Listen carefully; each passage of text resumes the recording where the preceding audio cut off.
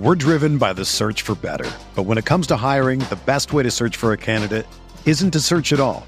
Don't search, match with Indeed. Indeed is your matching and hiring platform with over 350 million global monthly visitors, according to Indeed data, and a matching engine that helps you find quality candidates fast. Ditch the busy work. Use Indeed for scheduling, screening, and messaging so you can connect with candidates faster.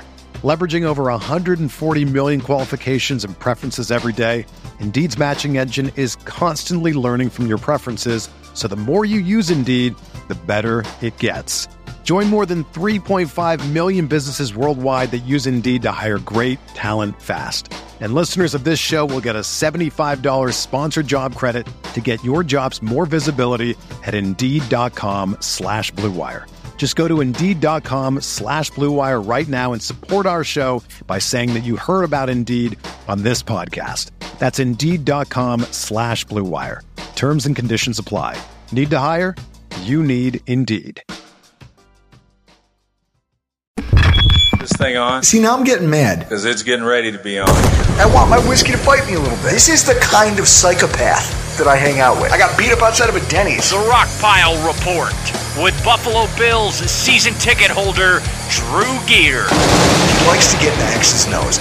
Something I can't do with this podcast because I drink too much. Chris Kruger. My rollerblading, blonde mohawk producer. The pettiest, hardest drinking Bills podcast. I'm an adult. I know what I'm about.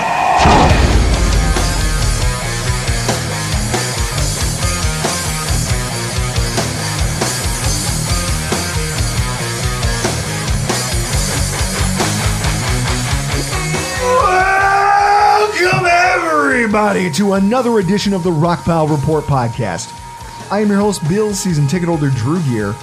That's my producer, Chris Kruger, and in studio with us once again, Mr. Ryan Lasel from the Rock Sports Network. How are you, sir? Hey, good. Glad to see the new studio. I know. You got nice digs now. I know. How much different is this? The last time you sat in person in studio with us, we were still in the cramped back bedroom of Chris's old two-bedroom apartment. This is the same size. It's the same size, but doesn't have so much more panache. Yeah, it's got a lot of personality to it now, and it's suburban Chris. I know. So, guys, before we started recording, we were making fun of this concept of suburban Chris. Chris, that we've known and loved for the last few years, although love is kind of a strong word, right? Like, I like him a lot. We like him. He's a good guy. We don't love him, but we like him. So, City Chris would never mow his own lawn. He had a landlord for that. City Chris wasn't handy, because he didn't have to be. People just came and fixed all of his broken shit. Now, City Chris couldn't park in his own driveway. Yes, City Chris could not park in his own driveway in the building that he paid rent for, which was some kind of hacky accommodation thing. It's upper lower, so lower parks in the street, upper parks in the driveway, but upper has to handle the driveway in the winter. What would you do in that situation? Would you prefer to park on the street if you didn't have to clear the driveway? No, I don't want to park in the street.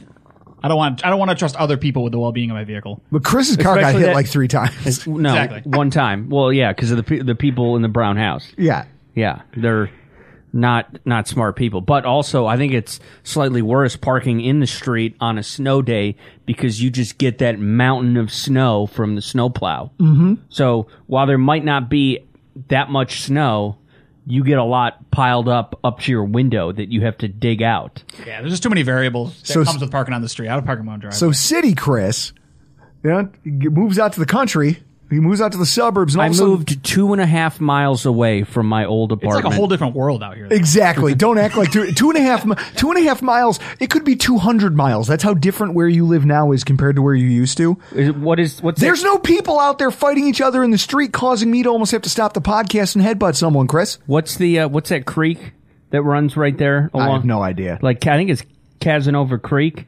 So it's just like on the other side of the creek is just a whole different world. It is the dividing line. But so it's interesting because now all of a sudden, look at him. He's hanging drywall. He's undergoing house projects. He walked me through the renovations he did to his basement, which is very nice, by the way. If anybody's looking for any work, let Chris know. He's mowing his own lawn. Oh, he's mowing his own lawn. But he's going to be the guy out there doing patterns soon here. Give it a year. No, much to his landlord's pleasure, he is out there mowing the lawn shirtless, which is, but at least he's doing it. But right? when you're a suburbanite, you can wear no shirt, right? Yeah. Because then you can just complain to the neighbors. Well, you don't have to look in my backyard. It's amazing to see what, new digs can do for a person. Yeah, well, you remember what also is taking place tomorrow, right? What's that? I'm smoking that 6 and Chris 3/4. is running his first barbecue. This is, folks, cultured Chris. He has officially become suburban stepdad. Like, we still haven't figured out where we got this master-built smoker. We have no idea. It's been in her garage for years. She assumed it was her brother's, and her brother was like, no, that's not mine. Yeah, it's not her ex-husband's. So why would either one of them lie about this? So there's a mystery smoker. Have you opened the smoker? Have you looked it over? Oh yeah, is there a family of animals living in it, or no? It's I would say gently used. Did it come with the house? No, Jessica had it. So it's just hilarious. So mystery smoker is about to be put in action. He's going to smoke a pork butt. Yeah. I'm interested to see how this goes. Did you ever think in your life, Chris, that it would only take you 2.5 miles to become a brand new man? Yes. Yes. That's all. There's like a country song there somewhere, right? Oh my God. Can someone, if you can write the ballad of Chris Krueger on an acoustic guitar, please send that to us. So, as always, when Ryan joins us, one of the things that we talk about all the time, and I know it's a core interest of Ryan's, it's something we talk about very animatedly between ourselves, in our group chats. Being rich. Now, listen, I can't participate in that conversation. No, that's all this guy over here. Ric Flair memes, Ted DiBiase photos, no, that's all Ryan. I'm surprised. I take a lot of my life cues from 80s and early 90s wrestling. I was going to say, I didn't see a Maserati when men were men. No. Yeah, he didn't come in here wearing. I brought the Daily Driver today. The Daily Driver. So we're here to talk about the Bills Stadium situation once again, because I think that the people are ready for something of a redo, right? Because I think it's time to revisit this. Now, obviously, fancy conversations call for fancy beverages. We're not swine. I'm drinking a little Old Forester 1910. You've got. I got to trust Chris. What am I drinking, Chris? Noble Oak. Double rye. Or maybe just rye. I have wild. It's double. It's double. It's. I noticed that on the label. I have Wild Turkey 101 in the form of an old fashioned. So, fancy drinks for what is a sort of sophisticated conversation, more upper crust fare than what our listeners are used to. I want to start with some quotes. I'm not exaggerating when I write that the New York legislature has managed to craft one of the worst stadium deals in recent memory. A remarkable feat considering the high bar set by other misguided state and local governments across the country. This, according to sports economist Victor Matheson from counterpunch.org. It's a bad deal, but it's a familiar one in a landscape where the stadium grift is so common. The governor of New York sold an $850 million commitment as a bargain to her constituents. That of Christian D'Andrea for the win at USA Today. This is Robin Hood in reverse system that amounts to nothing less than socialism for sports team owners. We can sympathize with the feelings of Bills fans, if not the governor, but the Buffalo deal stinks to high heaven and must be reversed. This according to Jonathan S. Tobin, the editor-in-chief of JNS.org. The last time we got together to do one of these shows, we were all drinking bourbon, celebrating. It was a celebratory podcast. Just talking about the inking of a deal that was going to keep the Bills in Buffalo for the remainder of our adult lives. And you can see, based on just a few snippets I presented to you, that there was celebration to go along with a kind of wave of derision that came out of, not everybody was pleased about the way this was structured, about the way the negotiations went. There was a lot of hyperbole that got thrown around in the aftermath. Social media was on fire, just debate, which I think there is with everything, correct? Yeah. Barbs getting thrown, local and national journalists all having to get their 2 cents in. Our owners and our governor were painted as crooks by some. Some people were anointing them as heroes. It's a hilarious time to be alive. Now, everyone seems to have calmed down, wouldn't you say? Moved on, I think, yeah. Moved on, because outrage only lasts so long now. Well, sure. Yeah. And Chris, correct me if I'm wrong, but the people who go to social media or pen angry articles about things, they tend to lose focus pretty quickly, right? There's always something new to be mad at. Oh, yeah. That's what Twitter is. But I don't forget. I remember these. And Ryan, you're petty. Absolutely. Chris, you remember. Always petty. So it's just funny because the fact is we sit here June 23rd, 2022, the year of our Lord. A number of you listening to this very podcast were probably among those out there tweeting maybe even just snarky things about the cost or about this facet of the deal or that facet of the deal because you didn't particularly like it based on things that you were being presented. You know, information, data points that were being thrown around. And a lot of that, again, goes in concert with cherry-picked financial statistics that you were reading about online and in the papers. And there's very likely people out there still who believe that. Some of them are listening to this podcast right now. The interesting thing with all of this is that you can't really say in the moment. When you're in the moment, it's hard to discern good deal from bad deal. You need a corollary. In fact, you need a whole bunch of corollaries to look at and say, well, by comparison, it looks like this also went pretty well. Mm-hmm. Wouldn't you agree? Yeah. Okay. So I guess this is it. Like, they used all the people who crapped all over this deal in its aftermath, cherry-picked a lot of statistics, found things that fit their desired narrative, and set out to try to decry this as a terrible thing for New York State, that it was a grift, that it was a lot of things. But times moved on, and now the Bills aren't the only team wading into the new stadium pool. And so this gives us an opportunity to reevaluate what happened and how our situation and the way things were negotiated stacks up against all these teams that are now going out there into these new stadium waters. And we get to really kind of crystallize whether or not this was, in fact, a bad deal for New York State, for Erie County, and for Bills fans.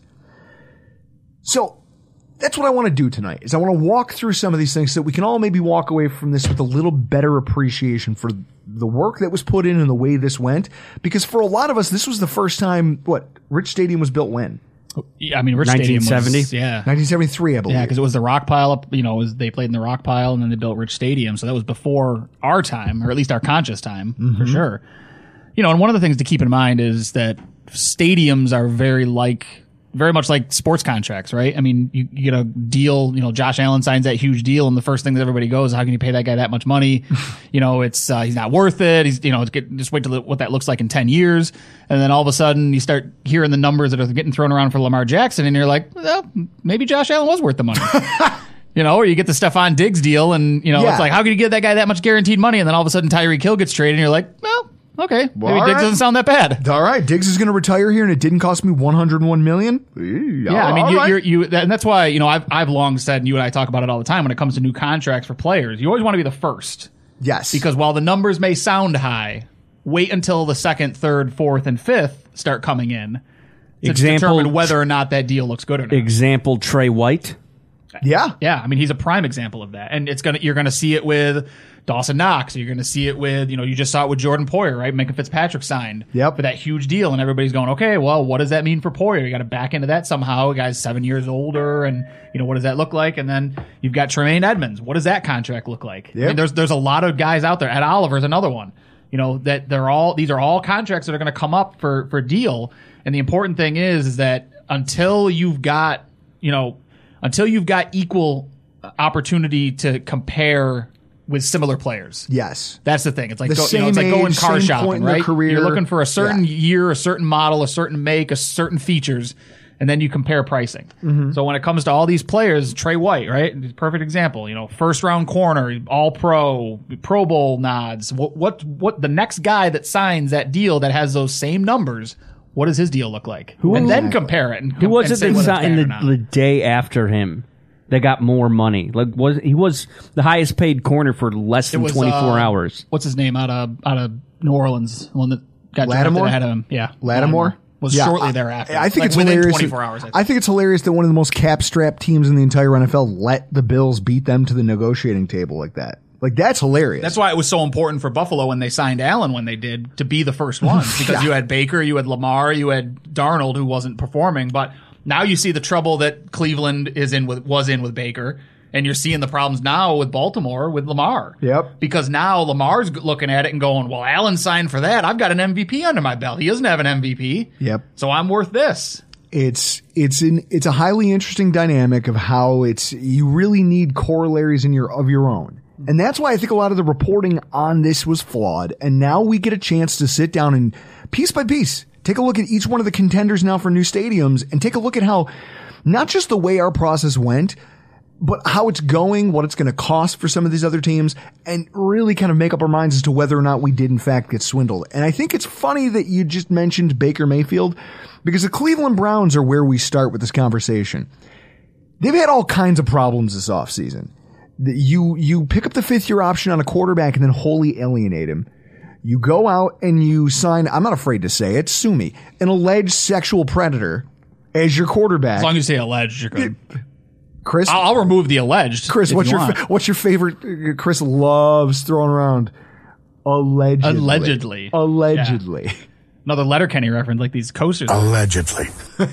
See, Chris is always quick with that. It's like, listen, we have to cover ourselves here, but also, he doesn't. Hey, listen, he settled 20 of those 24 cases. It doesn't seem like he wants to go to court for anything. So whatever. Yeah, Deshaun Watson. After he said, "I'm here to I want to clear my name." Look, my favorite was the meme. The meme was Deshaun Watson at the podium with the tagline over the top that says, "I'm going to continue to fight to clear my name."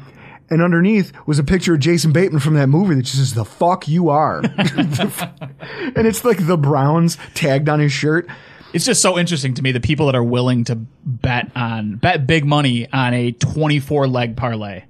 Like, that's essentially what they're doing. Yeah. They're saying that 24 people individually came out and made these allegations, and I'm betting that he's right and 24 separate people are wrong. It's nuts. But in any event, they've got problems. Like, they've already got issues. And I feel like part of that plays, but it speaks to poor decision making, right? Oh, absolutely. So you alienated this guy, bring in this guy. Well, now it sounds like you underestimated the kind of tenor of, you didn't read the room very well. Yeah. So now they're kind of stuck between a rock and a hard place as to who actually is going to be their quarterback in 2022.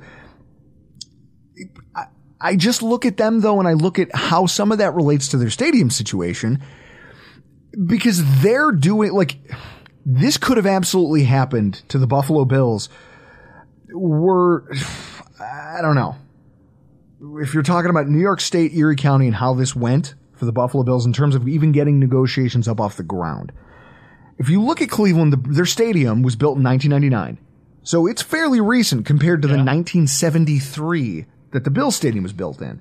They've got a lease that goes through 2028. But even back in 2018, first of all, who gives Jimmy Haslam's wife a microphone? That's always a bad idea. Like, Kim Pagula, for all the things people say negatively about her and Terry both take a big backseat when it comes to this organization. They just say, listen, Brandon and Sean are the face of the franchise. We're going to let them talk. We're going to let them handle everything. We're just here to sign the checks and make sure. Which is surprising, because you would think the one successful franchise they are running, that would be the one they would want to be out in front of. And you could say that that's kind of what makes them decent owners, is because they get out of the way when things are working.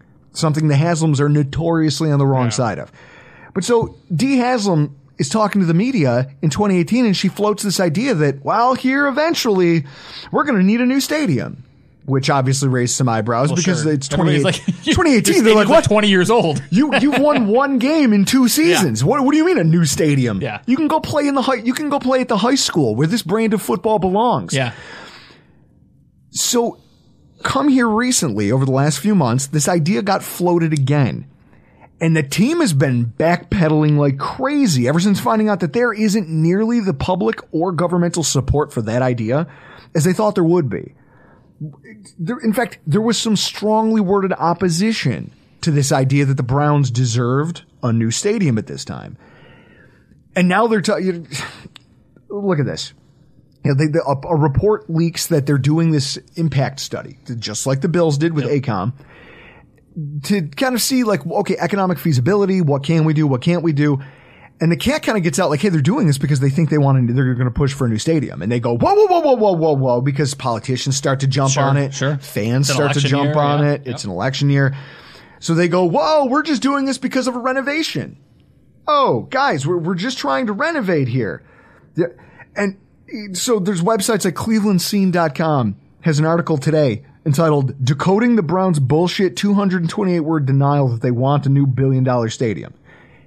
That's basically what happened. Yeah. Is they were like, hey guys, that's like when you approach a hot chick at a bar and you ask her if she wants to dance and she goes, what? And you change the question. You're like, what? I was asking if you wanted to because I'll move and get out of your way so you can go to the floor. I just thought I might be blocking you. I'm sorry. Why would you go that hard at a hot chick by just going right to dancing? Wouldn't you offer them a Werther's Original first? I mean, I would. I mean, who would turn down a warm Werther's Original from Drew Gear's pocket? Listen, it was a conversation starter. That was usually... If it's in a wrapper, that's a plus. See, but I knew that my plan was going to... Like, that pickup was going to Hindenburg from jump. I just did it because even if you hate it, even if you think I'm a creep, I get a response. I get a reaction. Now my foot's in the door, and I'm Drew Gear. Nice to meet you. And then my friends can step in who are much more attractive than me and start... And then you know what I mean? They come in as coolers, like Patrick Swayze and Roadhouse. Next thing you know, we're not fighting. And we've all just met a group of women that we can talk to. There's no, I don't believe for a second that you've ever had that work. I can't picture a woman calling one of her best friends the next day and was like, oh, I just met this great guy last night at JP Fitzgerald's. He offered me a Werther's Original. Nope. Oh, no. That was the Hindenburg. That was the one where it's like, guys, I know I'm going to crash and burn, but listen, you guys can come pick up the broken pieces. Good for a laugh. Yeah. And you guys can come in and play hero.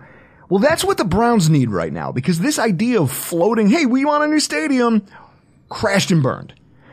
And I guess the question is, if you had to assign percentage of blame, like an auto adjuster, Ryan, how much of this do you think this staunch pushback on the Browns getting a new stadium here anytime soon, how much of it is related to the Watson situation?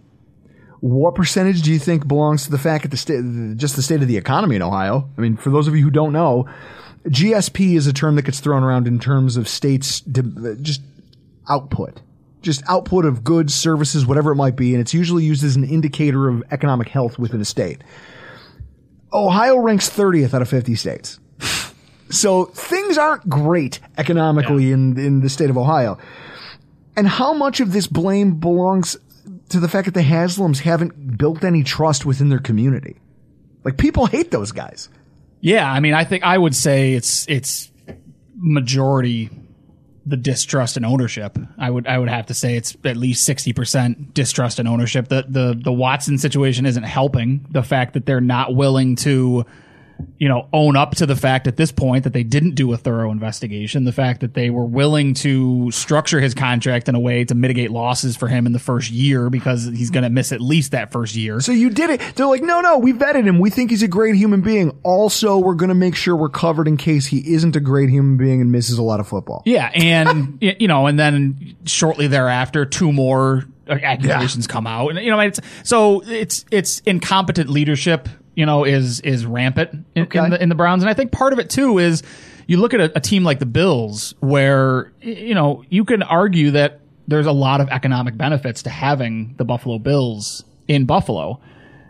The Browns have left once before, and that city did not crumble to the ground like you would imagine Buffalo may without a team like the Bills. Point. And they're going, well, you left once and you came back, so no, I mean, you don't need a new stadium. You're just 20 years old. Deal with that. Renovate it, or okay, I guess you can go. Well, and that's it. And I think that's why all this renovation talk is coming out of the team now, because they're like, whoa, okay, you caught us with our hand in the cookie jar. We were going to try to push for something, but we're getting the sense that this isn't going to go the way we thought it was. So let's pivot real quick, and hopefully everyone forgives us. But I mean, that's an opportunity though for also. I mean, because you saw it with Buffalo, right? They did the estimates to what it would take to renovate the stadium. Mm-hmm. Then they came back and they go, oh, it's going to cost us just a smidge more to just build a brand new one. You might as well build a brand new one. So that's the foundation they're trying to lay. And I guess the thing that I can appreciate more about the way Buffalo handled things and the way things were handled both between Buffalo and the New York State government is that it seemed like at the onset of this thing, there was already a lot of back channeling taking place. They'd already laid the foundation with a lot of the city, the county, the state leaders to say, listen, this is the reality. This is where we are. We're doing these studies. Here is exactly what they're for. We're going to be above boards about all of this. right? Much more organized and nuanced approach is what the Bills took. And they made it clear from the get-go that we are pursuing a new stadium. We will be certain to get the numbers and show you both. But just so you know, this is what we want. Yeah. We want a new stadium. It was kind of one of the things that was a caveat we were sold the team with. Sure. We don't have a choice. So everything was done above boards with very little subterfuge, which I think is important because I feel like there's a lot of this stuff where as we go down this list, you're going to find that there was a lot of miscommunications and misunderstandings taking place between these teams and the local area governments and the public. We didn't have to endure any of that.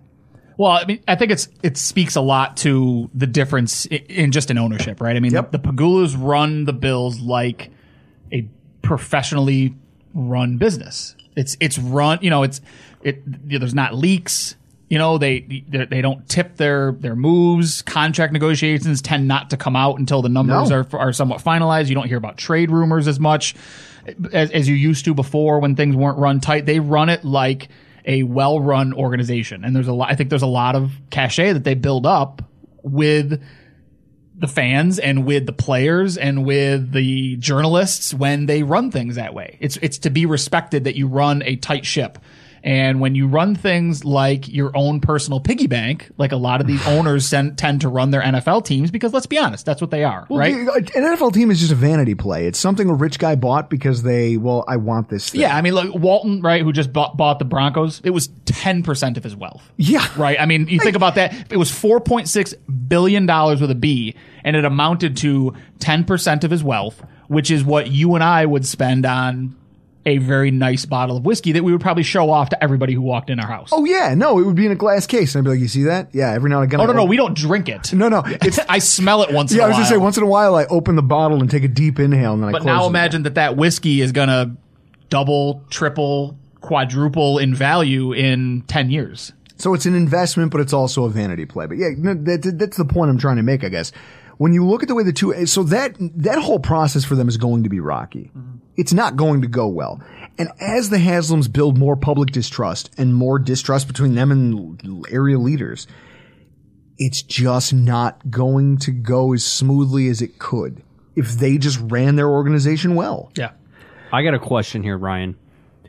Just on the surface, it seems like for Haslam, it'd be easier for them to work something out with the Ohio government versus New York City. New York State. Also, New York State, or New York City in that factor with Hochul having to deal with a bunch of shit that goes on there, not sports related. I just feel like it'd be easier for the Haslams to deal with Ohio than it was for Pagula to deal with New York State. Well, I'll say this. It's actually a feather in her cap because she's up for re-election. She gets to now tout that she can do business in both sides, because one of the biggest things that New Yorkers have complained about for years is this idea that we fund all of our tax dollars get funneled away to go pander to downstate interests. Yeah. They pay for downstate projects. They go to deal with New York City's tax burden on the rest of the state. And people who complain about that don't have quite the picture. Like, we need New York City just as much as they need us. If you were to lose them, we would, our tax standing, which we're actually going to talk about next, in this next segment, but our tax standing, we would be one of the poorer states in the entire country. I read a statistic because every time that there's a governor's election, right, there's some type of movement to seed New York City and split it into its own. And New York City tax revenue would be like a top 10 state, standing on its own. So, I mean, to Chris, your point, like, yeah, it's easier to deal with the government in a state like Ohio where there's not a predominant, there's not a black hole of tax dollars. Well, and there's not a clear line of delineation between them and us, right? Like New York City and New York State, it's a very much them and us 100%. mentality. It's upstate and it's New York City. In Ohio, they're all Ohioans and they're very proud of that for some reason, but they are all Ohioans in the end, right? I mean, they're not Clevelanders versus Cincinnatians or whatever they call it. I mean, they argue over Skyline Chili and the Rock and Roll Hall of Fame and stuff, but then arguing over why is it okay for the upstate folks to pay for Yankee Stadium, but it's not okay for the New York City folks to pay for a brand new stadium in Buffalo? And so, Chris, I think that's part of it, is that it's actually really easy, because Hochul goes, if I want to get elected and I want to pull everyone's votes, I got to find a way to connect with Western New York. I got to find a way to connect with upstate New York. I got to show that I can negotiate on their behalf too, and bring these two sides together, even if it's only for as long as I need them. Yeah, there's like two things that a New York governor needs to talk about to kind of to appeal to upstate. Talk about pumping money into the throughway, and talk about making sure that the bills stay in New York. Yeah, and that's all you have to talk about. And she did that, so she's probably going to get reelected. But it's interesting that they did a better job of back channeling with those local bodies and with the fan base and with local politicians than it seems like the Browns are doing. And thus our process went a lot smoother than what they can expect. Now, you're talking about state finances and everything else. Well, the Haslams are backpedaling because they kind of let the cat out of the bag too early. And now they're trying to backpedal. David Tepper of the Panthers just took his ball and went home. Yeah. So this whole thing with the Panthers started when Rock Hill, South Carolina agreed to help subsidize the construction of a new $800 million team headquarters. Now, that seems like a good idea, right? You're unifying the Carolinas because you're the Carolina Panthers. Right. You want to try to spread the influence of it's like the regionalization of the Bills when all of a sudden training camp was at St. John Fisher. Yep. So you're trying to regionalize the Toronto series where they're like, look, we need to pull in as many fans as we can from different places. This is a way for the Panthers to expand their footprint, so to speak, putting practice facility, kind of like Frisco, Texas, or Frisco, where was it the Cowboys? Cowboys, yeah. So they have somewhere else to go where they can say, look, we're going to pull fans from this area because they're going to get to see and touch and be close to this football team. It'll help build a connection. So I want to start this by stating that Tepper is worth more than double the Pagulas. Yeah. $14 billion. And they started construction with Rock Hill, seemingly public-private partnership. The South has some of the lowest U.S. taxes, correct, Chris? You live there. Yeah. How are those roads? They're pretty good because they don't get snowed on. Fair. But let's face it, there's not a lot of tax dollars being put into things, right? No. That's not great when you're trying to fund projects for a billionaire. Yeah. So when it all came down to brass tacks after construction started, South Carolina couldn't get together the $225 million worth of bonds that they said they were going to. And so what they did, it was 1/4 of the project's cost, but they said, listen, we're going to commit to paying you $225 in bonds, which is money now so that you can fund whatever it is infrastructurally that you're building. That's what it was. It was going to cover the cost of the roads and the stuff that they were going to need for the utilities for these facilities. Well, then they kind of pivoted, and instead of negotiating in good faith and going to him and saying, listen, man, we hat in hand, we don't have the money because our tax revenues are so low. They instead just unilaterally went, you know what? We changed our minds. Instead of bonds, we're going to give you tax subsidies over the next 30 years, bud. So that would be like someone coming to you and saying, you know what? I can't pay you for mowing my lawn yesterday. Here's a book of coupons, and I'll do favors for you over the next, 2 years. Yeah. Don't worry about it. We're still even. Yeah, I got you. It did not go well. How shitty is that? How could you hate on coupons from Winn-Dixie?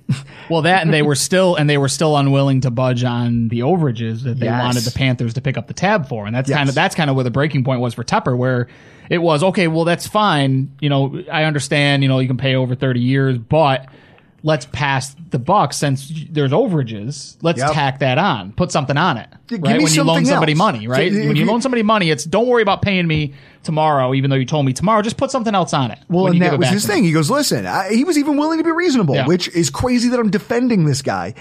But he goes, listen, you guys are kind of shitheels for doing this to me. You're sandbagging me, but that's fine.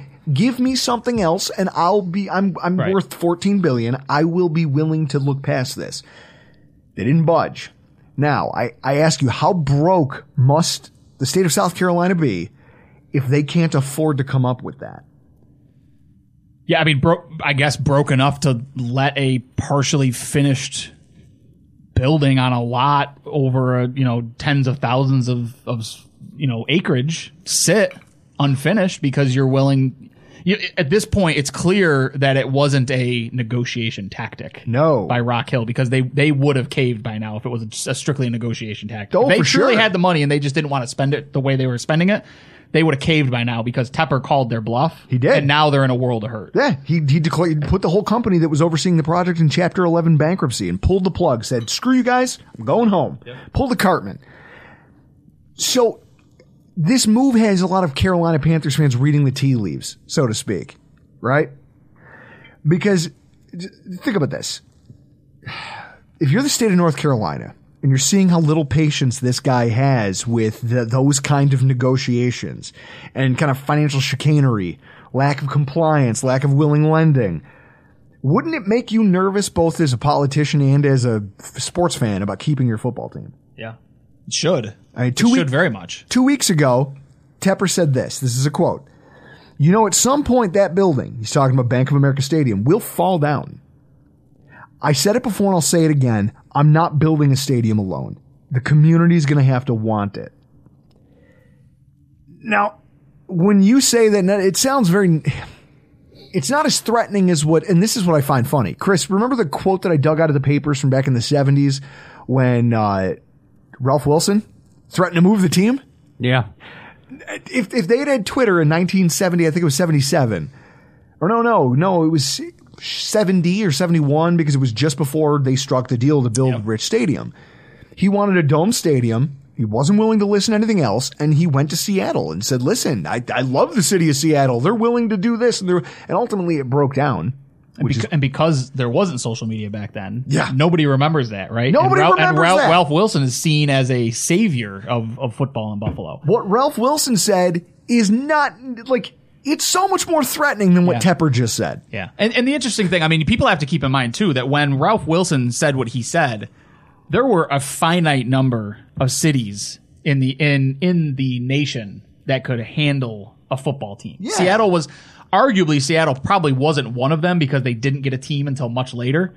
But if you look at the NFL's plan, you're not looking at simply cities in the United States.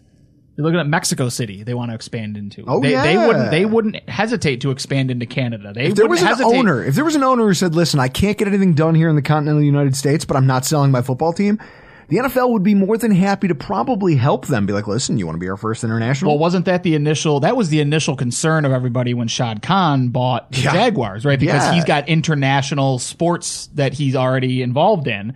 And the thought was that he would be the first one to expand over. That's why everyone was watching with bated breath when they rolled out this London series. What's the first team that announces a home game there? Mm-hmm. Who was it? It was the Jacksonville Jaguars. Yep. And that's, you're looking at all these. They're trying to expand into London. Don't be surprised if they look to expand into Japan. If things wind up blowing over with what's going on in the NBA in China, I would hesitate to say that we're going to have a football team in China in my son's lifetime.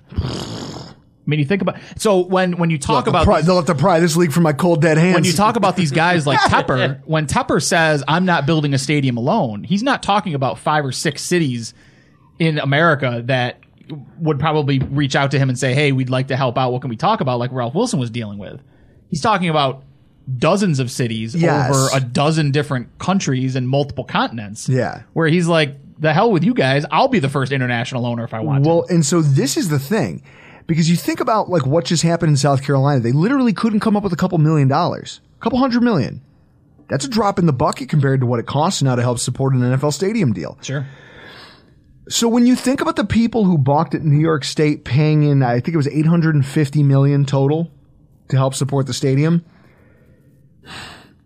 When you have to scale this, and this is where I talk about cherry-picked statistics, the people who said, "Oh, well, the Bills," that was the famous quote. That was the one that got the most run here locally. The highest percentage, right? The highest percentage of public dollars out of a project ever in stadium construction history.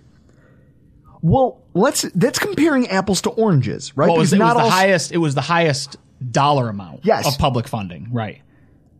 That's comparing apples to oranges. Right. And the journalists who are responsible for that are dogs. Like, I don't respect that because it's not, it's why I'm not a journalist. It's why I bailed on the field. They're the same ones going back to the earlier conversation. They're the same ones that look at the raw numbers of a contract. Yes. And say, how could you give X player $300 million. So what you have to do is you have to compare apples to apples. So in an attempt to try to do that, let's talk about scale in terms of states and economy. We're driven by the search for better. But when it comes to hiring, the best way to search for a candidate isn't to search at all. Don't search, match with Indeed. Indeed is your matching and hiring platform with over 350 million global monthly visitors, according to Indeed data, and a matching engine that helps you find quality candidates fast. Ditch the busy work. Use Indeed for scheduling, screening, and messaging so you can connect with candidates faster.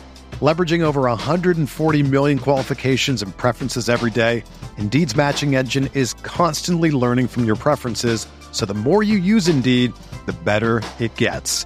Join more than 3.5 million businesses worldwide that use Indeed to hire great talent fast. And listeners of this show will get a $75 sponsored job credit to get your jobs more visibility at Indeed.com/Blue Wire.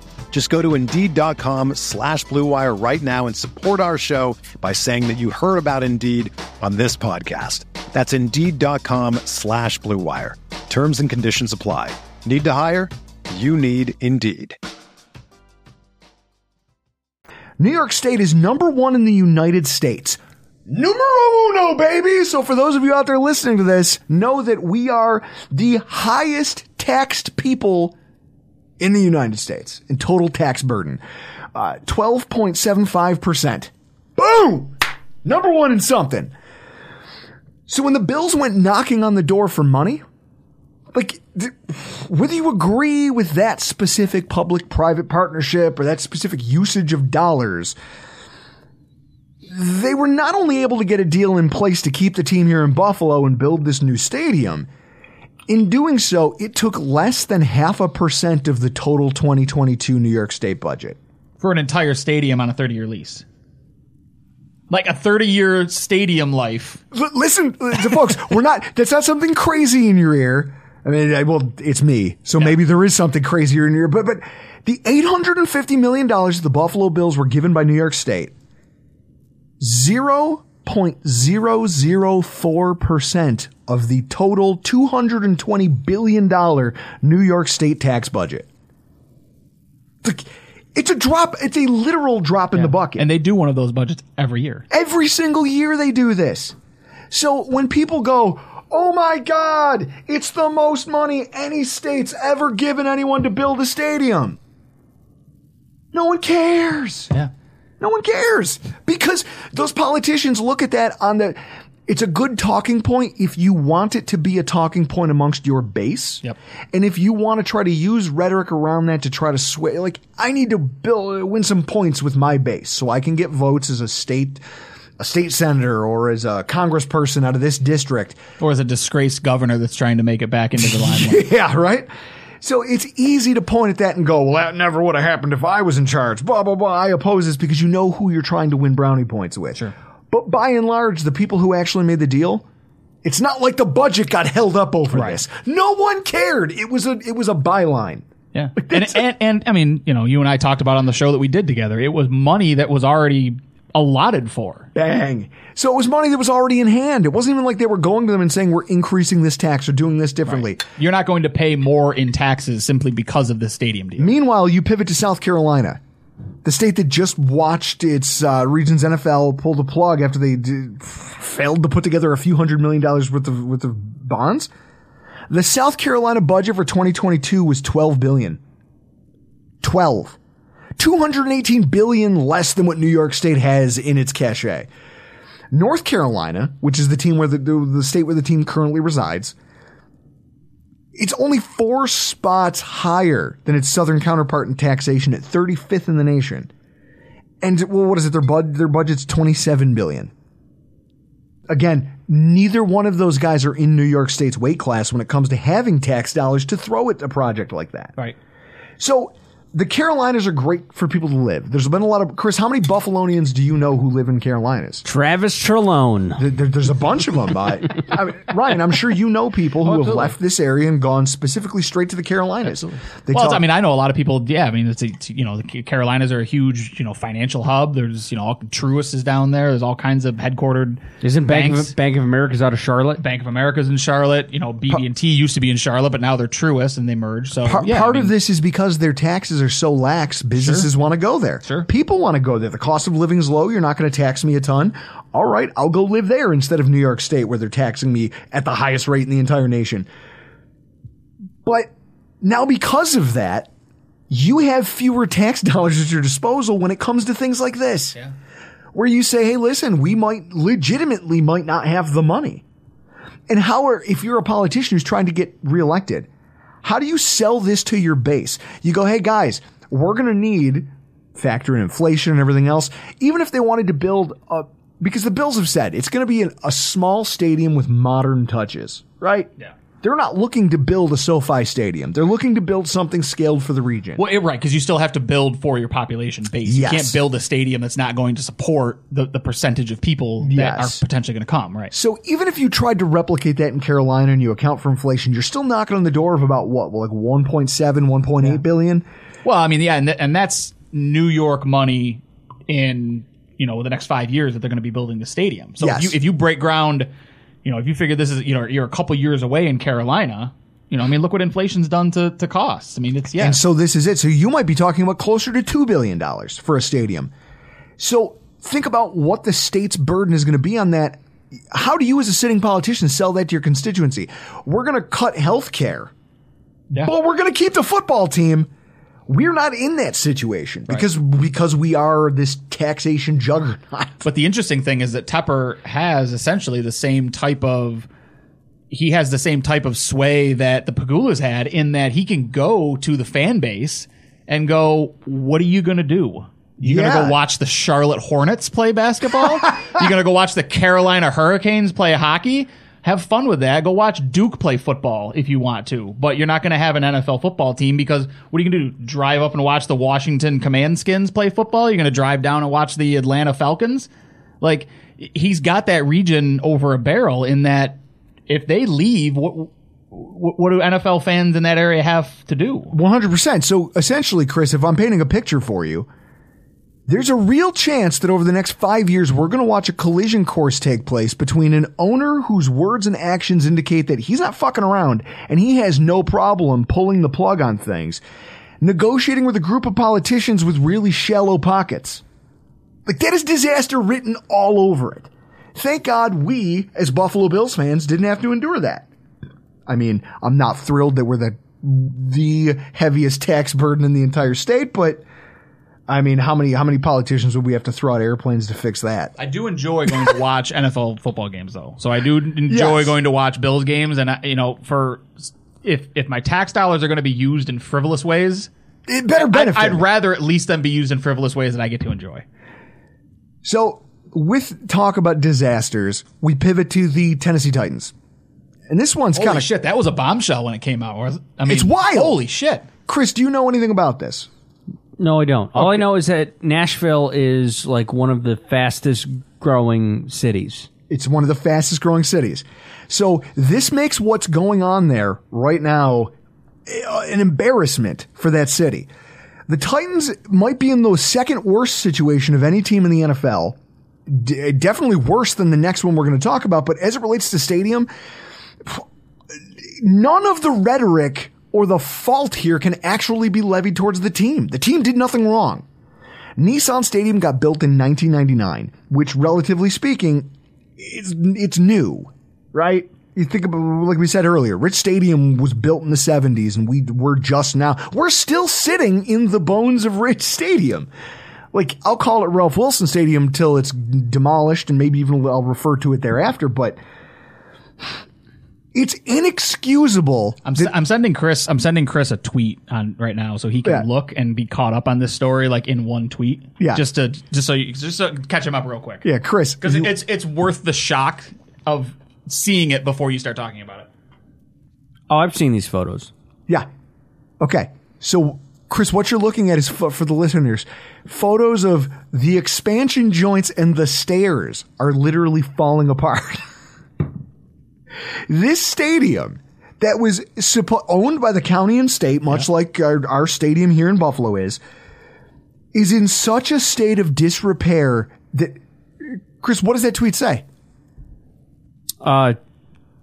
Remember these pictures from inside Nissan Stadium? Titans say it'll cost $1.8 billion to renovate the stadium up to standard through the city's lease in 2039. Metro Council is now considering paying for its own study to dig into the lease and stadium condition. That was Fox 3 days ago. Nashville. That's a new development of that. Is that the Metro's council is now saying we can't trust what the Tennessee Titans are telling us about this stadium, so we're going to pay taxpayer money for our own person to come in and take a look at it. And this is what I want to hit on. So, crumbling concrete facades all around the stadium, expansion joints and the stairs themselves are falling apart. The stadium's water filtration system is close to needing a complete overhaul and replacement. This isn't a bunch of fat cats that are trying to pack in a few steakhouses and modern amenities into a stadium because they're grumpy. This isn't chipped paint. This whole thing is coming down, and the team goes, guys, this is your fucking job. You had one job here, which is to maintain the stadium, and you haven't paid to have it done. So it's falling apart like anything else you neglect. It's bordering on becoming a legitimate legal liability.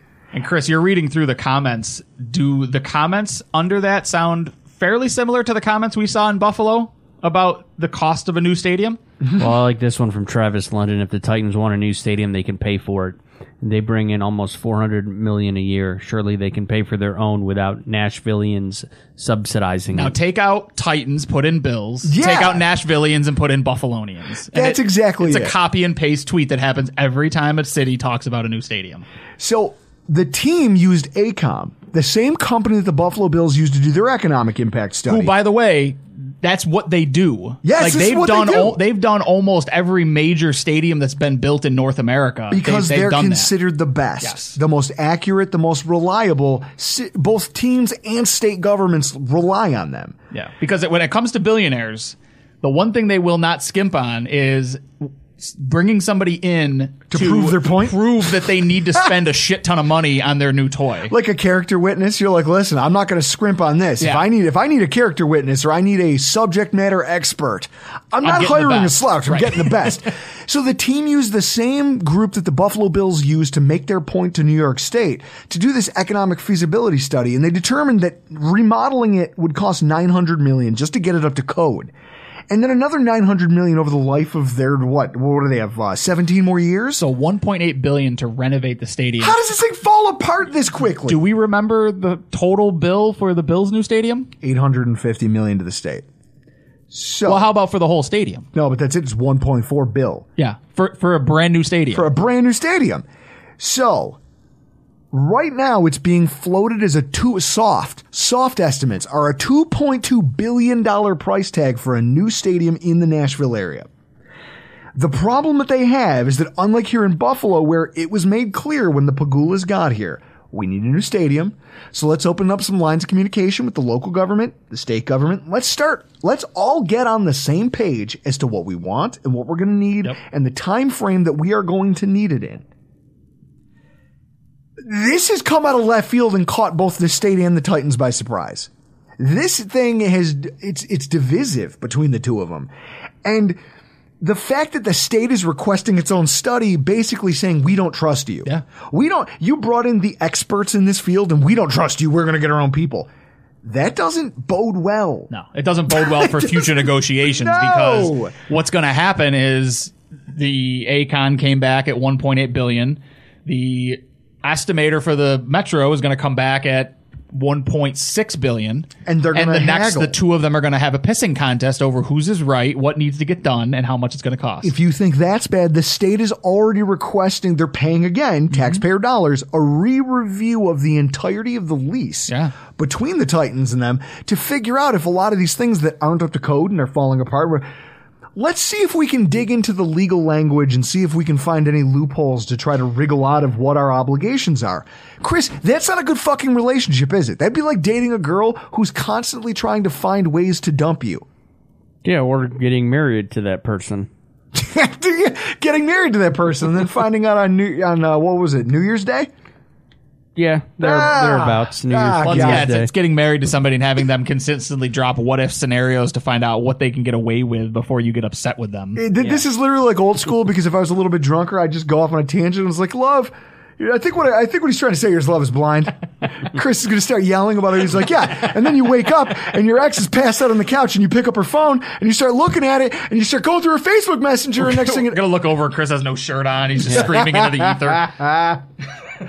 Chris, I love you. Yeah. I love you, brother. But so this negotiation not only is going to get more expensive the more time it takes, but it doesn't sound like these two are on the same page at all. Yeah, and if they're not on the same page now, it's only going to get not worse. Good for negotiations going forward. And so what's going to happen is they're going to drag their feet. They're going to drag this out. If it's already at 2.2, how much higher can that get? Yeah, I mean the highest. The Bills sold for what? $2 billion. $2 billion. $2 billion. And was it 6 years later? Yeah, you've got the Broncos going for 4.6, and the command skins are, valued at somewhere over 7. So I mean, what can cost of an NFL franchise stadium be? I mean, it could. So by the time these guys are done haggling and actually get on the same page and do something productive, this cost could balloon out of control. And the Travis Londons of the world who are on Twitter whining about, wow, $400 million, but just buckle up. The Travis Londons of the world are also going to be the ones that are going to be front row center with their shirts off, 18 beers deep when kickoffs happen. When it gets done, they'll be there regardless. I'll never go to another game again. Yes, you will. Yeah. You'll be back. Yeah, you will. But either way, this is just going to end up costing them, whereas the Buffalo Bills and their organization and the way they went about negotiating this, it was seamless. Well, by comparison, at least. Yeah. You just mentioned the Washington Reds football command. The Redskins. Command skins. Whatever the hell they're supposed to be called. The Washington Redskins. See, I've been looking forward to punching down all day on this topic.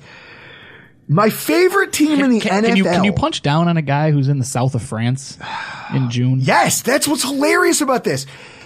I don't know. Something tells me Dan Snyder on his super yacht in the south of France in the end of June doesn't really care what Drew Gear has to say. Dan Snyder is one of the human beings. Like, there's a list of people. We joke about, like, if I won the Powerball, I would do X. Yeah.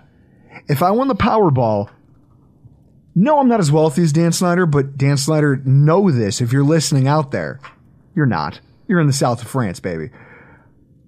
I'm going to be a problem. But I'll have enough money to get in the same room with you. I will be a problem for you. I'm going to be a problem. I'm going to have a super yacht, but I can pull up on a relatively large dinghy to make your life problem. It's not going to go well for you.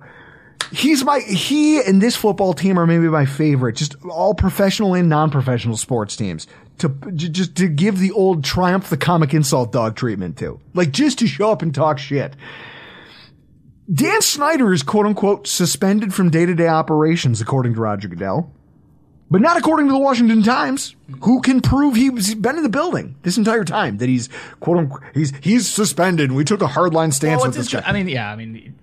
Roger Goodell works for Dan Snyder, so he claims that he's a stand-up businessman and that he's I'm an American and I respect all this stuff, blah, blah, blah. But he's too busy to attend the congressional hearings that he's been staunchly requested to attend, with a focus on accusations that he's been running a creep and sexual harasser's paradise down there for a while, because he's in the south of France on a boat playing rich guy in Cannes. I don't know. He's an NFL owner in good standing and everyone has his back. Even if news keeps leaking that there's NFL owners who are counting the votes and weighing their options and starting to view removal of him from the NFL as a viable thing, it's hard to know what Dan Snyder is anymore, because there's what's said and then what I see, and they don't seem to line up, do they? Dan Snyder is really interesting to me, right? Because I'm fascinated by the world of professional sports owners, because it's the ultimate toy, and these guys don't want to be told what to do with their toys. No. Right? And they don't like the idea of anyone telling them how to run their business, whether it's being run correctly or not. And we can argue that the Washington Command Skins have not been run well for 3 decades. Arguably, right? No, I don't think it's arguable. At least for as long as Dan Snyder's owned the team. Yes, it has not been run like a professional organization. It's been run like at first a fantasy football team when he signed Albert Haynesworth to the largest contract ever given to a defensive player, all the way to now where it's become, to your point, a den for sexual predators, for lack of any type of a better phrase. It reminds me, Chris, of that episode of The Office where they were talking about Dunder Mifflin Infinity and how it has the chat room feature. Yeah. And then they're just like, and did the police? And they go, yes. The police believe they have it resolved. They were like, yeah, our website got infiltrated by sexual predators. Yeah. Like, I don't even know why a virtual paper store needs a chat room. Yeah, needs a chat function. And they're just like, oh, yeah, 1 second you're shopping for paper. Next thing you know, you're being asked boxers or briefs. Yeah. like that's what working for the Redskins must feel like for some of their employees, where it's like, I show up to work and we're a professional football team and I'm happy to be here. Also, what the hell is going on around me? Like, this is nonsense. And Daniel Snyder's basically like, I'm not answering any of your questions because I don't have to and you can't make me. Yeah, because you can't make me. So it's hard to pin down exactly. And by the way, Raj, I'm paying you $34 million a year. Why don't you go take a beating from Congress tomorrow for me? Put on your nice suit and go take it up the ass from Congress for me. I'm going to be in the south of France on my yacht. Get kicked in the face while I'm out here partying. Send me a text and let me know how it went. Meanwhile, so other than being the owner of one of the most punchable faces in America, Dan Snyder is a detriment to the Washington franchise. And let me explain how and why. First of all, Bills fans were really pissed off about the Pagula's news of the stadium locations, the cost, the public funding. Brett Coleman, who's a friend of the show, who we talk about, Chris, we talk about him all the time. Yeah. We talk to him pretty often. He has no skin in the game on this topic, but he DM'd me one afternoon irate over the idea that the Pagulas were going to rake their fans over for PSLs. He was like, that's crazy to me that these rich people are doing this to you guys. And I'm like, well, I get it. Sure. Also, I'm part of the group who's like, listen, yelling into a hurricane doesn't matter. So I'm just you just take it. It's liar, when they scratch your car. And I really want to go watch football games. When they scratch your car coming out of the lockup in Liar, and he goes, well, yeah, well, what are you going to do about it? Nothing. I am going to bend over and take it up the tailpipe. Yep. And the guy just goes, yeah, because you've been here before. I have been here and I've watched the NFL operate. So I know that my whinging, it doesn't matter.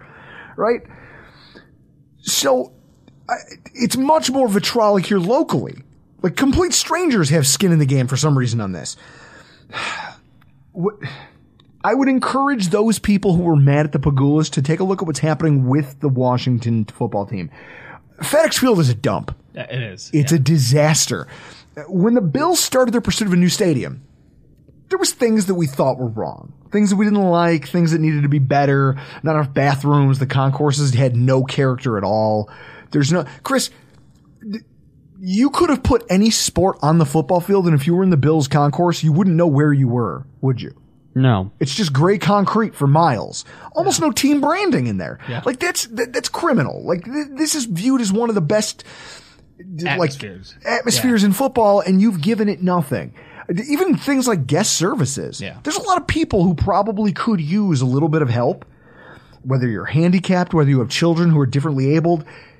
There's like 3 guest services kiosks in the entire stadium. Yeah. That's not acceptable. And that was one of the points that I tried to make when they came out with all this stadium stuff, and people were worried about being priced out and yada yada. And my point was that my game day experience is impacted because of how shitty the stadium is.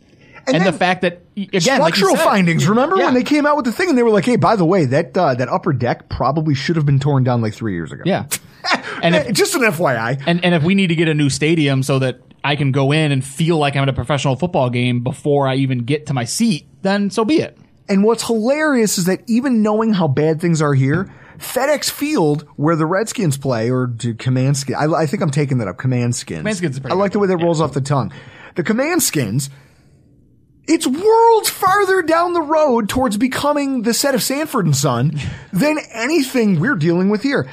What is it? They lead the NFL in obstructed view seating because he refuses. Like in the Meadowlands, they had obstructed seating and they changed the design of the seats because they were like, we're just not going to sell those. Yeah. We're not going to make someone pay to show up on game day and realize they're behind a pillar. Like, we're not going to do that to people. Yeah. Dan Snyder don't care. I mean, FedEx Field, I mean, it legitimately looks like a create a stadium in Madden. Yes. The way it was built. It's crap. Yeah. And so they lead that from from an article, okay? 2020 NBC Sports ranked FedEx Field dead last in terms of NFL stadiums. That's according to fans. That's just a fan, hey, submit your rankings of stadiums. They got shit all over. The poor turf has caused a ridiculous number of ACL tears. Joe Burrow, RG3, Adrian Peterson, their own phenom rookie pass rusher, Chase Young. Yep. That's just a few of the players who have gotten hurt there because the conditions of their turf were so bad. The infrastructure is literally failing them. It's September 2021. Drainage pipe, quote unquote, because people who got dumped on with water were calling it sewage, explodes above the fans' heads and covers everybody in foul-smelling water during their home opener, which they lost. To the Chargers. Then it happened again in November when they played the Seahawks, despite the team saying that they fixed it. January 2nd, 2022, a railing separating fan seating from the tunnel where the players walk off the stadium collapses. I remember that. Jalen Hurts is almost avalanched on top of by fans who are just trying to wave at him. And he took to the media and just blasted the Redskins and the Command Skins and their owner and just, how does this happen? Yeah. What kind of horse shit is this? Because security kept yelling at them to get off the field. Well, a railing broke. After the railing broke, Yes. they were telling people to get off the field. But the whole idea is that should never happen. Yeah. They're like, why did the railing break? We don't know. It's cheap. It was cheaply made and kind of just shittily welded together. All this despite the fact that it was built in 1997. Our stadium was built in 1973 and we don't have any of these problems. Further proof that Dan Snyder is the reverse King Midas. Everything he touches turns to shit. Nobody has anything good to say about the place. Preston Smith. Yeah. His friends. Preston, if you're out there. Nags. Your buddy who gave me the Zanny and just made me my own. No. It's a hilarious story. He literally, I was Kaiser Soze. It turns out I was the bad guy the whole time and just didn't realize it. And his friend helped facilitate that. It's one of the funniest things that's ever happened to me at a Bills game. But I accused a lot of people of a lot of things. Turns out it was me. So they come up to tailgate and go to Bills games rather than pay to go to FedEx Field because A, the atmosphere is shit, the food is garbage, the stadium sucks, and they can't bear the thought of putting another dollar in that guy's pocket. Yep. Well, now the team has a problem because their owner is an ass and it's become fashionable to hate this guy. So, in almost every walk of life, money talks, bullshit walks, rich people get what they want. As the resident rich guy in the room, can you speak to that? Yeah, I mean, eventually, you eventually get what you want because it's that or I'm going to take my money elsewhere. And nobody wants you to take your money elsewhere. Exactly. Things aren't different in this type of negotiations, but what's hilarious is that in getting a Bills done, it was a positive thing that they had built so many inroads with the local government and made themselves, I don't know what you want to call it. They'd endeared themselves to the public, to the local government, to everybody involved, looked at the Pagulas and said, these are relatively good people. Yeah, they did a good job of entrenching themselves in the local government. It also doesn't hurt that while locally people might shit all over the Pagulas when they're frustrated, like the hockey team situation, which, hey, I understand. If you're a hockey fan, you do not like what the Pagulas have done here. Chris, can you speak to some of that? Yeah, I've been back. This year will be 10 years. Haven't been to a home playoff game yet because we haven't been in the playoffs. Okay. So not even a home playoff game, just a playoff. Yeah. So you're not a huge fan. You haven't watched a playoff game. So you're not a huge fan of what they did on that side of the fence, but it's not one of the first 5 to 10 things people bitch about when you mention the Buffalo Bills, is their owner. Meanwhile, when you look at these guys in Washington, the NFL's largest beer sponsor, Anheuser-Busch, and Bud Light as a brand have pulled their sponsorship of that franchise over these congressional allegations that Snyder refuses to go answer for, like a petulant child. Yep. It's costing their franchise millions of dollars. The World Cup, an event that, like Chris, we talked about it, this new stadium, our proximity to Canada. With a new stadium, the Bills could conceivably be in the running for a World Cup game. which, as long as they build that stadium with that in mind, right? yes. I told Ryan about that. I told Ryan about that earlier today. What I texted you. I was editing After the Snap with Blake and Reed, and they're huge World Cup guys, and they were talking about the cities that got announced for the World Cup, and apparently LA is going to be a host city, but Stan Kroenke, when building SoFi out, did not account for potentially hosting soccer games, and the stadium isn't wide enough to host. Now they got to take away some sideline seating so they can fit a soccer field. Doesn't he own a soccer team? Yeah, he owns Arsenal. For more on that story, make sure to tune in to After the Snap with Reed Ferguson and Blake Ferguson on anywhere you can get your podcasts. Look at this. You two running promos. I fucking love this. So here you've got this guy, right? The World Cup snubs him. The Anheuser-Busch goes, fuck this guy. We don't want anything to do with him. Yeah, I mean, and thinking about just the World Cup piece, the fact that you're not going to have a World Cup game in your nation's capital. Yes! Because of how big of an asshole this guy is. The capital itself has said, we don't want you. The state of Maryland does not want the Washington football team within its boundaries anymore. DC already said, you're not welcome here. So the whole plan was to move to Virginia. Virginia Governor Glenn Youngkin tables a bill, puts this thing together to secure the public financing, to get all this stuff together. He gets everyone all whipped up about how we're going to get Commanders football here, and it's going to be great. The man who is personally responsible for bringing that bill about literally abandoned support for his own handiwork just this past week, amidst other state politicians coming out in droves to just talk shit about the situation. Their state senator, well, first of all, Stephen Newman. This might be the mild one. He says, the question that still remains is whether or not there's any political will to move forward this year, given some of the difficulties surrounding the owner. I've heard from a number of fellow senators who are concerned. So obviously, Dan Snyder matters in this process. But here's my favorite. Chap Peterson. Your name's Chap. I love that. I love that. That's such a Southern thing. He previously supported the endeavor, claimed he could no longer support it, and when asked how negotiations were going, he said, it's like when a team lines up for a Hail Mary at its own 40. That's where negotiations were. This is a direct quote from him. More importantly, I don't have confidence in the Washington Commanders as a viable NFL franchise. Damn! Now, well, hang on. Yeah. You didn't hear any of this rhetoric being thrown around about the Pagulas or the Buffalo Bills during our stadium negotiation process because the Pagulas did a great job of branding themselves as decent human beings. These are good people. You know, you might not like what they're asking you for, but by and large, they carry a reputation of treating people well, doing the right things, being good members of the community. I mean, whether they're good or not, they do a very good job of understanding that perception matters, right?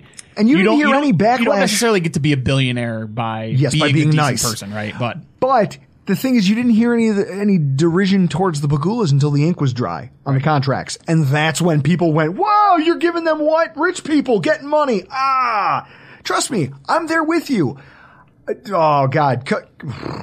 Do you want to, I mean, if it's a fun exercise, try to imagine what Dan Snyder must have on the other owners in the NFL. Well, no, I say that all the time. He must have some real dirt. It's got to. It's poor Jerry Jones just likes having him around because he's like, as long as it's like the being faster than the bear. He's like, well, no matter how much I suck, I will always support Dan Snyder being here because if there's someone who's slower than the bear, it's that guy. Plus, my team kicks his. It's almost the adverse because I think a lot of these owners are looking at it, going, well, if we take the steps to get rid of Snyder, who's next? Right? This is fair because we're opening up that can of worms because they got rid of what was his name? What was his name in Carolina? Jerry. Well, and this is. But he was already planning on selling the team in Jerry the near Richardson. future. So I have a conspiracy theory about this, which I'm happy to offer up here.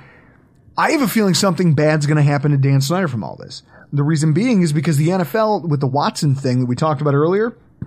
It's already been leaked that one of the key defenses they're going to lobby for on his behalf is that you can't suspend him worse than anything you've done to any of your owners who have been accused of similar things.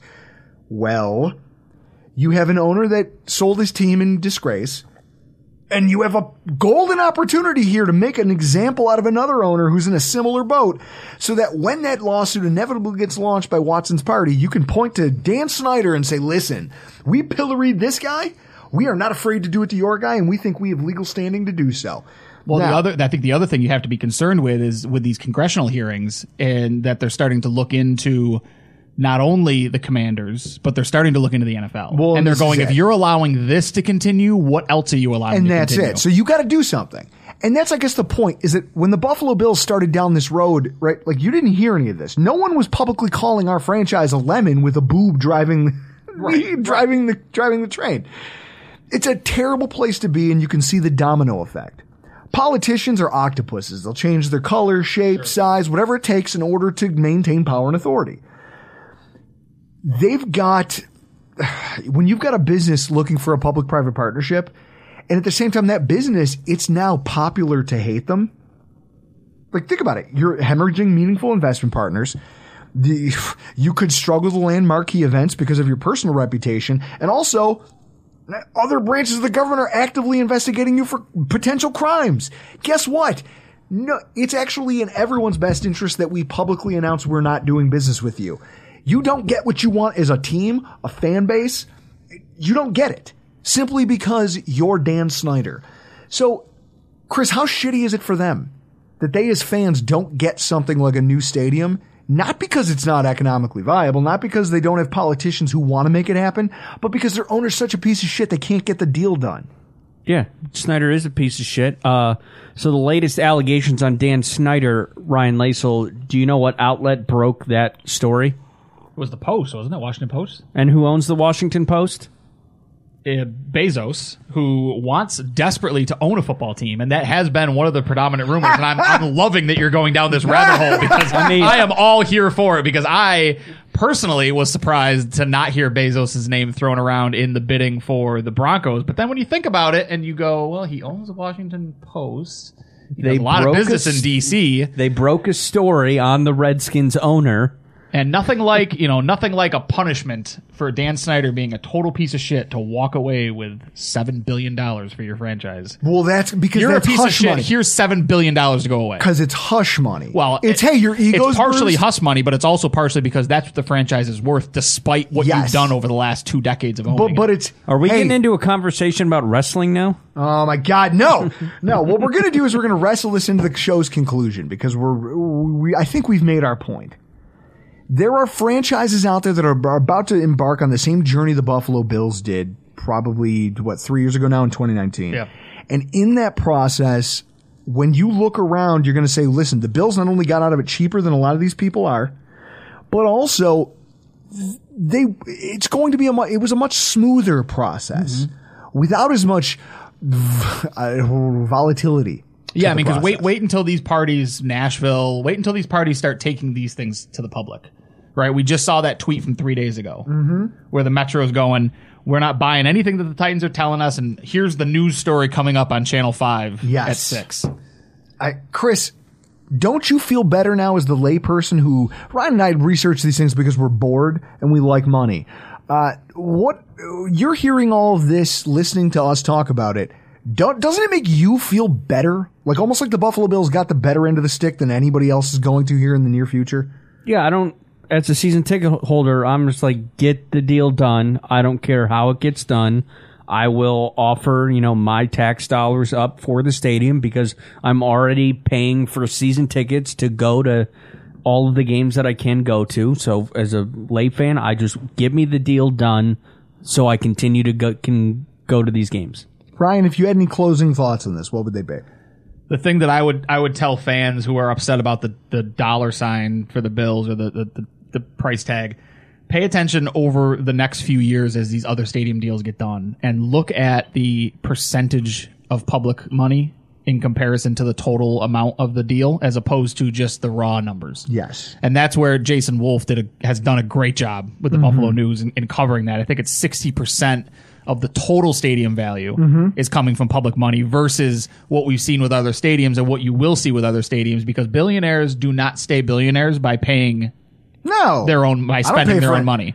And that's where PSLs come into play. That's where all this stuff comes into play. But the fact that the Bills are able to get a brand new stadium brokered and the cost was only 60% public money. I think that in and of itself was a win. It's going to become even more of a win as these other higher price deals start to come into fruition in the next 5 years. Greg Thompson of Cover One once said that Drew Gere is with like Russian oligarch wealth would be one of the greatest reality TV shows of all time.